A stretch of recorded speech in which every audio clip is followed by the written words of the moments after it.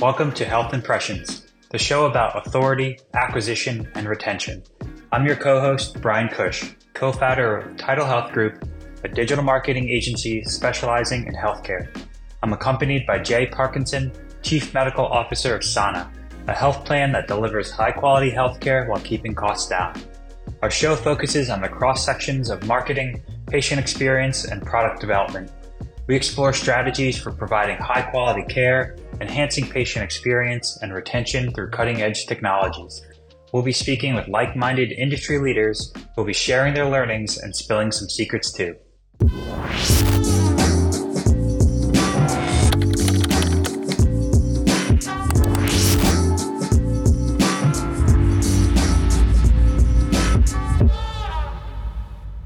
Jared, welcome to the show. It's such a blast for you to be here. I've been lucky enough to be a guest on your shows, lucky enough to bump into you in conferences, even lucky enough to introduce you to Jay in person at conferences. So it's great to finally have you on. Really welcome to the show. Brian and Jay, it's a pleasure to be here. Thanks for the invite. I've seen you part of so many conversations around this topic, so I think we're going to steer in many different directions. And I feel like this is a softball that can get knocked anywhere. But I just love to how do you even begin to start to think about making consumer-centric experiences in healthcare? Yeah, well, you know what's funny? It sounds like a softball question, and there's actually a lot of different directions you can go with it. Where I like to start is always just setting some context for the consumer discussion in general, right? I mean, we're all still at different levels or different stages along the spectrum or this journey of being more consumer-minded. And I don't know that we have the full destination yet, but it's helpful for everyone to at least start at a closer starting point, right? And the main things that are happening, the main evolutions that have happened in healthcare are that consumers don't just have choices, they have expectations. Back in the day when the word consumerism was first kind of being minted or coined out there, we talk about it how consumers have choices now, for a lot of different types of care. And I feel like that has evolved to say, now they have expectations. And that's a whole different layer to what it means to address those, to acknowledge them, to address them, to have it be part of a care journey. And one of the reasons for that is that consumers are demanding an experience that more aligns with their expectations. And that wasn't always the case. We didn't always know that, first and foremost, that we had certain choices and that those choices would either be a more complicated experience or a simpler experience. But what we're learning is as more types of traditional and non-traditional organizations are offering some kind of care, that does change our expectations. The pandemic changed our expectations about things in general, about life and how simple and how less complicated things could be. And as an everyday person, the definition of a consumer, right, is somebody who isn't necessarily being actively seen by a healthcare professional at that point in time. I'd like to think, I don't like to get too caught up in the wording, but I think it helps to set up a discussion because a lot of healthcare leaders can get caught up in they're not a consumer, they're not a customer, they're my patient.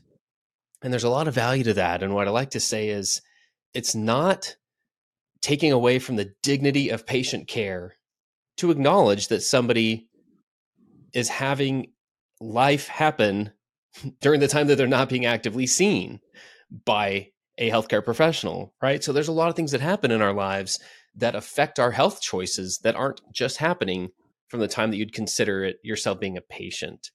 And so it's a tricky line to walk there, but I think that's kind of the starting point for the conversation about what to do with the consumer experience, how to improve it, why it matters, is because consumers are demanding something. Their expectations have changed. They're demanding something that aligns with those expectations. And they're seeing a lot of non-traditional organizations out there offering some type of easier experience, something that we consider more consumer friendly. And so they're saying, well, can my hospital, can my provider, can this be easier? It seems like it's easier over there. That's interesting. So what do you think, as a traditional provider or a traditional hospital, what do you think's table stakes right now for what consumers expect? Great question. So they do expect it to be easier to schedule an appointment, and they expect an appointment to be more available.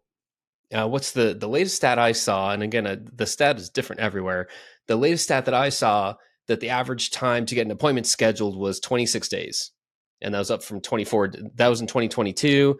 I've seen different stats. It actually seems a little low to me, but that's what the primary care provider, right? So you're like, I hope I'm not still sick in 26 days. So I want to see somebody a lot sooner than that, today, tomorrow. I'll just go to an urgent care, or whatnot, or I've got to go to the ER. So I think the availability of an appointment is one. I think it's not too much to ask to at least have some greater visibility of what something will cost you before going in.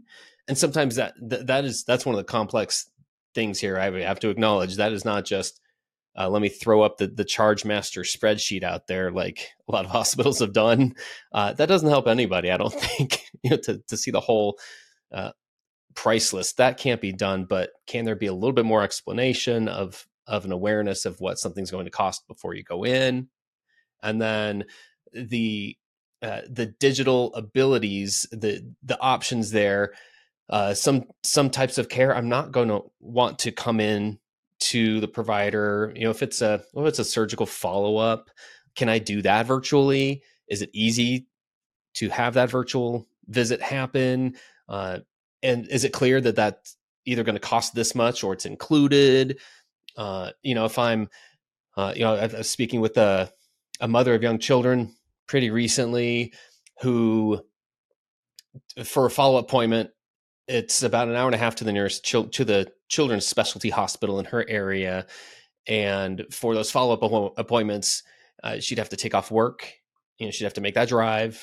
She'd have to coordinate care for her other children just to come in for follow-up visits. She's like, at the time, they weren't offering a virtual option there. So she's like, that would be a perfect time for a virtual visit to happen. So I think just having those things offered, more availability, more access, somewhat more visibility on price list. I'm not going to sit here and say it's possible at this point in time to really be transparent on pricing, but a little bit better of an idea of what it would cost. Some of the things. Yeah, it's interesting in terms of pricing. The way I always think about it is there's kind of commodities and quests. A commodity is like, I need a chest x-ray, right? And that should be really clear. But quests are like, I have no idea what you got. I got to see it before I figure out how much I need to do. And that's probably impossible. At the same time, my poor puppy was in the hospital a few weeks ago, and that conversation that I had with the veterinarian upon his admission to the hospital was pretty fascinating. It was essentially a line item list that he had pre-prepared prior to the sort of seeing my dog, but kind of knew what was going on. He pre-prepared this list. After we were done talking, he was like, okay, here's the list of 30 things we're going to do. And each line item had a range of prices. So the bottom range was, I think it was 3,000, and the upper range was like 5,000. And he was like, you good with this? And I'm like, anything for this golden doodle I have. And that to me was one of the more fascinating ways. I always tend to look outside of healthcare for inspiration. And the vet world is actually a really interesting sort of more cutting edge in terms of like medical services than the human world. So I found that pretty interesting. It's a really good point. Dental is a lot the same in terms of you're getting your reminder appointments. You're getting more information that is very personalized to you just along the way, and in places that now we expect it. So yeah, it's a little different than it used to be. Well, it's interesting because you started off talking about like the consumer of healthcare. Like I actually have this I don't know, probably unpopular opinion that the consumer of healthcare is the doctor. because they're actually the ones spending the money. They're just like, it's basically, they're like going to Amazon, not seeing any reviews, not seeing any prices and getting to like use someone else's credit card. It's just the patient is this like third party, that is kind of like everything's spent on their behalf and they really don't have much say, well, they have say, but they don't have much sort of expertise to understand like what to spend. But it's an interesting sort of dynamic to think about, who is actually the consumer of healthcare. It is, what I've heard that dialogue before, because you can also make the case that it's the payer, the one who's actually covering the cost of an engagement, encounter, procedure, or whatnot. So there can be a case for that. So again, it's a good use of, do those terms help us understand that there are needs and expectations and choices now that are more apparent and more available than there used to be. So whatever we call that, the person who's seeking care, can we be comfortable with that thought, and not worry too much about the wording? And again, like I've probably been one who's like has gotten stuck on the wording before in the past, and so I've just seen the value of opening up that conversation, however it makes sense to us. Yeah, definitely. I have to call out just the parallel lives we must be living right now, Jay, that we didn't coordinate our white t-shirts. And I literally just had a whole episode with my dog at the vet about a week ago. And it was like one of the more pleasant experiences. And it was wild how I had to get in an emergency visit. They pre-held slots for emergency visits, but were very explicit that there's a premium you pay to get in same day. Came in, I have like 10 minutes. They saw the problem. Tiered out. He said, here's the $45 antibiotic. Option 1 we're going to take. Here's the option 2. Here's option 3. These are the scales of prices. Tell me where. And literally I had the exact same reaction. It was like, great, you've set the expectation. I'm cool with all of this. Do whatever you need to make her better. But it's wild because, you're the one footing the bill for this. This is, this is going on your credit card. So like there's a different expectation in that world, right? That they should treat you differently and they should be more sort of, it's like the epitome of the member experience. If you're like the member of that veterinarian's practice, like they're going to treat you like, they need to retain your business. It's very interesting. It's sometimes like the patients are treated in healthcare, medical doctor care, as just like some, necessary third party. I'm curious both your takes on this. Maybe I toss it to you, Jared, first is, do you still see those table stakes that Jay asked you about as differentiators? It's funny to me. I think that was one of the primary things cited in the One Medical acquisition was the ability to have same day and walk-in appointment availability. Whatever the unit economics was, I forget what percentage they said that they kind of always have same day, but that was cited as a primary kind of value add or a market differentiator. Do we feel that that's still a differentiator, or is that kind of becoming the universal and then people are thinking further to differentiate? I would say it totally depends on the market that you're in. I've learned how different each local healthcare market is, depending on what those choices are, who's available, what's available. And rural versus urban is different as well. I absolutely think it can still be a differentiator. We are far from those being universally available features or benefits, for lack of a better word. They're far from universally offered. And especially in a lot of rural markets, same day isn't necessarily possible. A lot more virtually than it used to be, but it's still not universal at all. For that average to be still 26 days, I'm sitting here now, admittedly, my primary care doctor for my family is a direct primary care doctor, right? So it's subscription based. It's somewhat similar. I feel like it's a slightly less concierge version of One Medical, but it is subscription based. I can see the doctor as often as I want. I was literally just texting him this morning to schedule my physical for next week.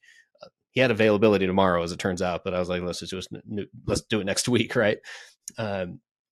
I've never been able to do that with the primary care doctor prior to that. So not everyone has the same choices around me. I don't have a Walmart health clinic in Arizona, although they're opening several in the Phoenix area in 2024, right? So it will be here, but I don't have that. I do have a Village MD clinic in a Walgreens, less than a mile from my house. I have 3 urgent cares within a mile of my house. So I feel like I have some things covered, but that's going to look very different to somebody else who doesn't have as much of an option or as much competition, if you will, to make that a priority. And that is not an easy thing to I want to acknowledge the complexity in offering some of these things, right? It's not as easy as like, let's just implement it. It's so different than, implementing Epic, or implementing some new software to make things streamlined. It's like, there's a lot involved in having availability have less of a wait time. There's a philosophy change. There are operational changes. There's buy-in that has to happen there. So long way of saying, to me, it still feels very, very conditional based on the market dynamics and what those choices are. I feel in most markets, it probably still can be a differentiator just because we have so far to go. I think that's an interesting observation. You mentioned like Walmart and Village MD. And I've always thought of it in terms of like, does the doctor's name like come above the brand, or is, the brand above the doctor's name? And so in the past, it was always the doctor who never really worked for a brand. And all of a sudden they're working for One Medical or Village MD, and they're essentially interchangeable now. Like, oh, I get my care from One Medical. They never say like, I get my care from Dr. Smith. He just happens to be at One Medical. So there's this interesting transition that's happened, I think, in the last, I would say 15 years, where doctors are now kind of like no longer a brand. They're just kind of like a, retail worker. Is that something that people you think are going to welcome, or is that, are they going to welcome the like convenience of what the brand offers, or are they more interested in, having that old fashioned doctor? I think, again, don't you hate it when people say it depends? But it kind of does, right? It depends on your personal health situation, right? Are you a family with young children in the home who it's going to benefit you to be able to say, yeah, we got rashes, we got coughs going on, we got sore throats. What do we need? I don't want to wait 26 days. I don't want to go to the urgent care. I feel like some health situations are going to facilitate the need for a more relationship-based approach to finding primary care. And so some of those, compared to a young, single 25-year-old, living in the city who doesn't have chronic health challenges, may not even see the need for a primary care doctor at all. Maybe they're okay with the convenient every now and then, I just want to check my vitals kind of a thing. It could definitely depend there.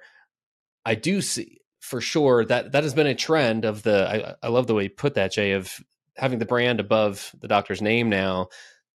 And I can see that playing to some people and not others. I mean, my parents would probably rather still have the relationship with their existing doctor versus like, I don't know if they're the most trusting people, right? So they're not going to be like, oh, I'm going to go try something else. They're going to be like, well, Dr. So-and-so has served us well for all these years. We're going to keep going there.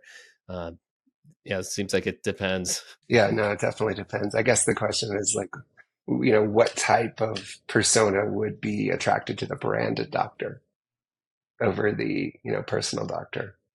So it's,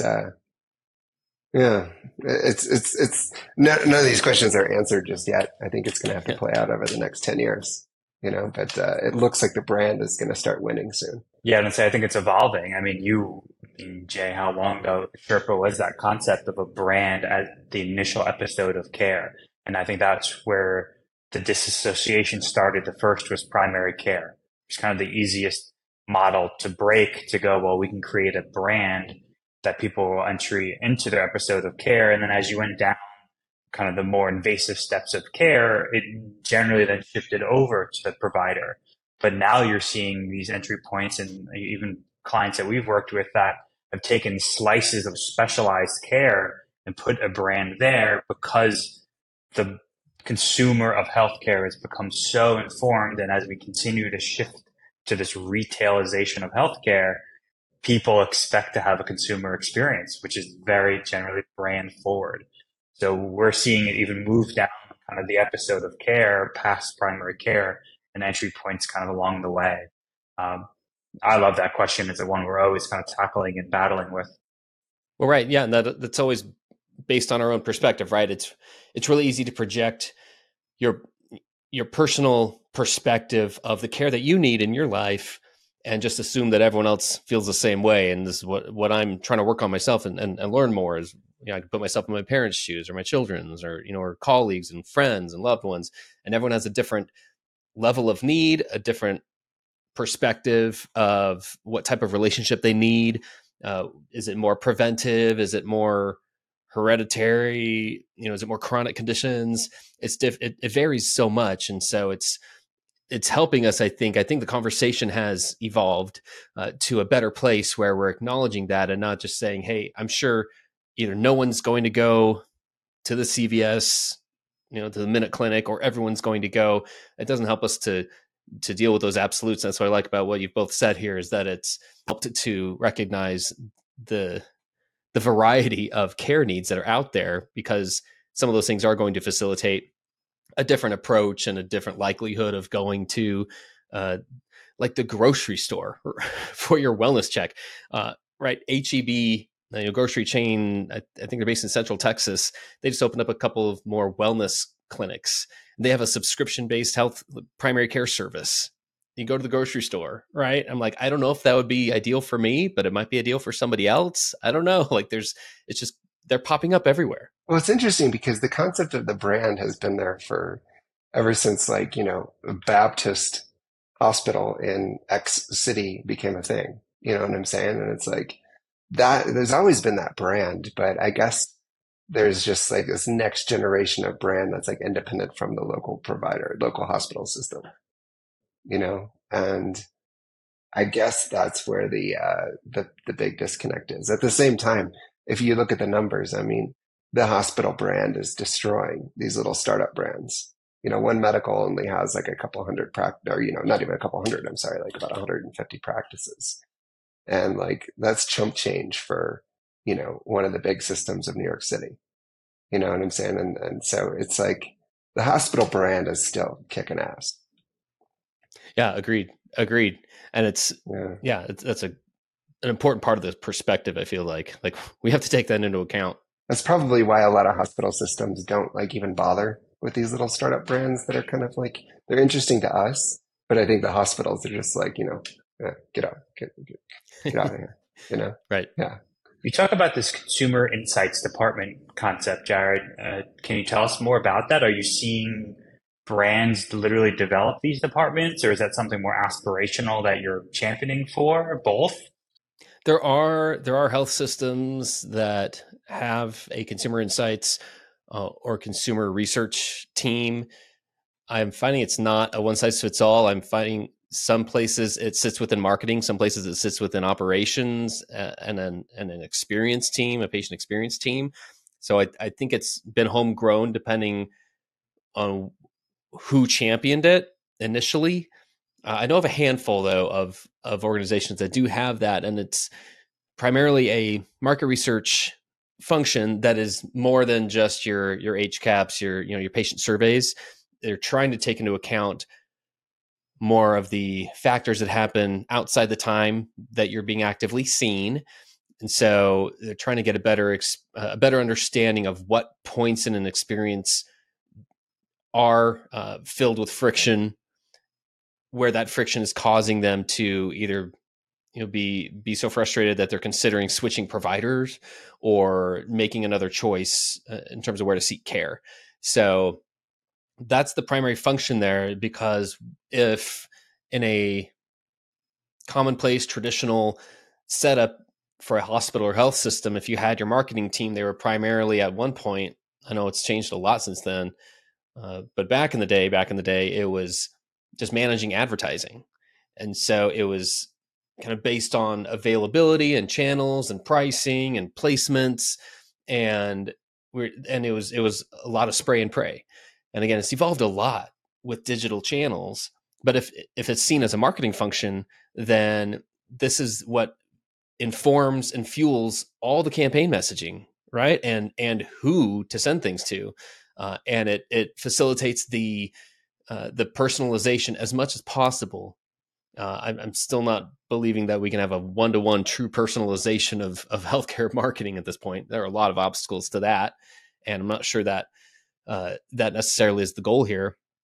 But the teams that I know of who are doing this are actively surveying consumers in their community about not just the patient experience, but things that led up to it. How easy was it to set up their appointment? They're asking other questions, and so it's a combination of qualitative and quantitative research about things that again happened before or after what you're typically being surveyed about, and sometimes that's being done in real time also, which gives you a very different perspective there as well. So I do see it being primarily a marketing / market research function that drives a strategy, so that you're not sitting there with a disjointed approach to the messaging. You're actually facilitating the interplay between experience design and marketing, and ideally your digital / IT team, your dev team, whoever's actively deciding what platforms to build or buy or partner with somebody on, because more often than not now you need that partner in there as well to help enable some of this. What have you seen out there in terms of a traditional brand that's kind of like nailing it right now?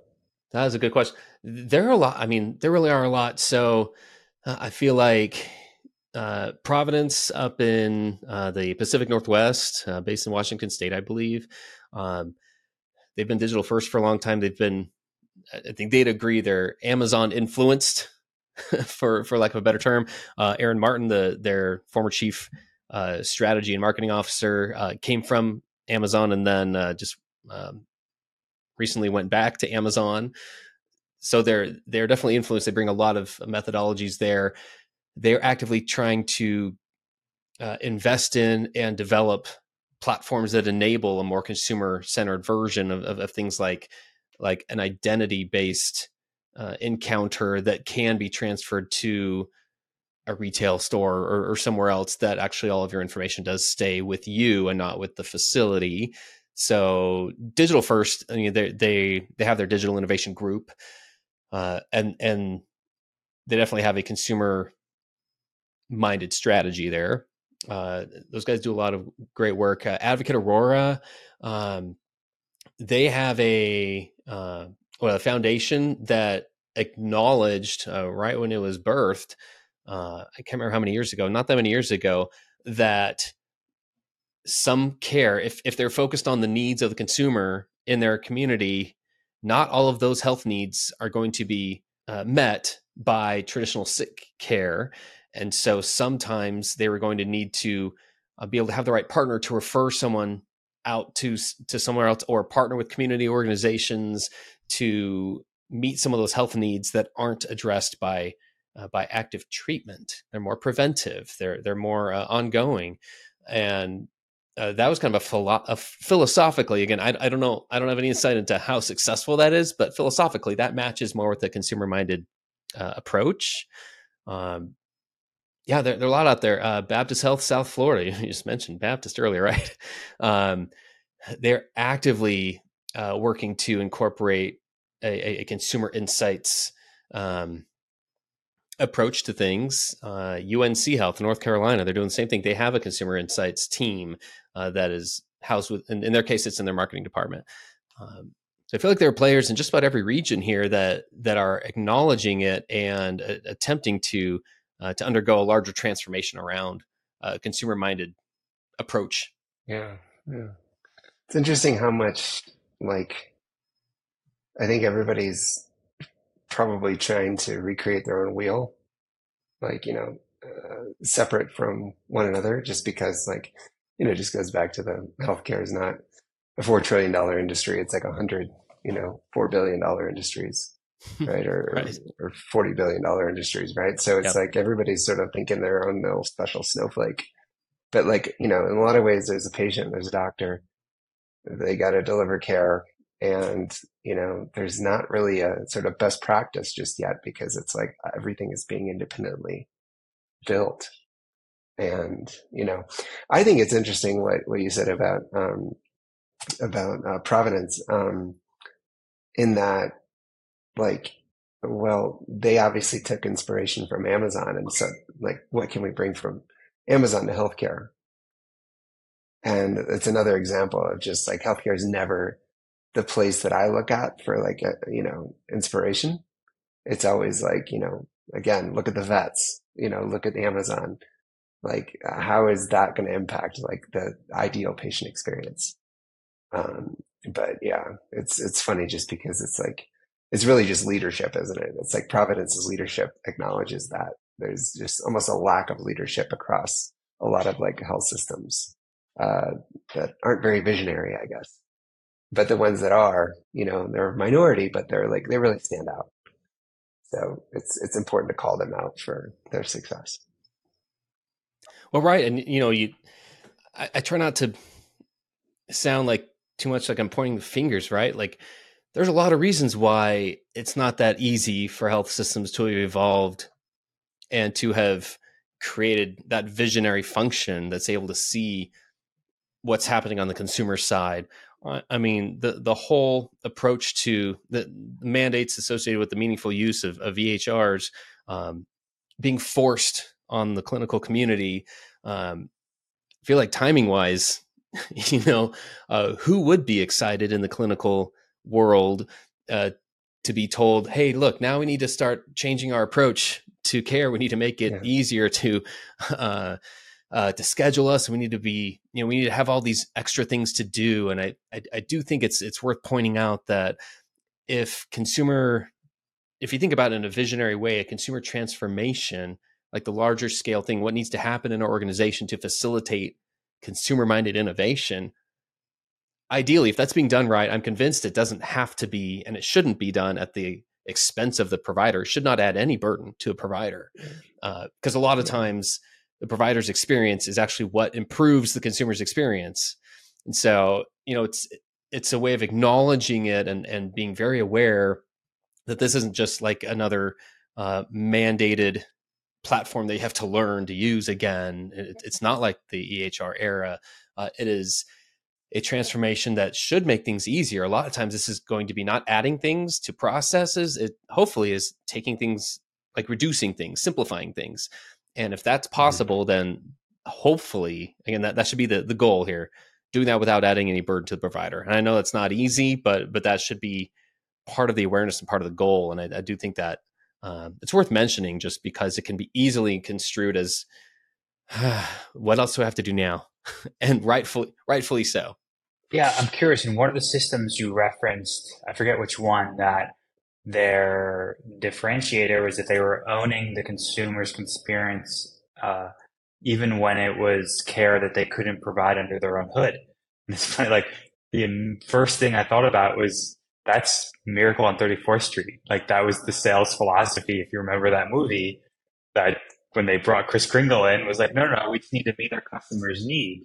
Was like, even if we don't have this product, or it's not in stock, or we don't sell it, let's already have a pre-vetted list on where to send that person to kind of solve their problem. And the whole kind of philosophy of that was that it increased just the trust of the brand. And what's really interesting in healthcare to all of this is, like, that's a very low lift. Like, there's no technology implementation. There's no cost to that. I'm curious, like, your view on that. What does that do to brand loyalty within healthcare? Is that an area to focus on? Well, I'll attempt to explain from my point of view rather than Providence's. Because hopefully I represented their approach right. I'm pretty sure. But from my point of view, my question would be kind of taking a step back from there and saying, how do we know what brand loyalty looks like right now from a hospital or health system? how do we know that patients are actually as loyal as we think they are to staying within our health system for all of our health needs? I'm not convinced every provider organization has their finger on that pulse, that sometimes we can overestimate what that is, because, hey, look, we've been in the community for 100 years.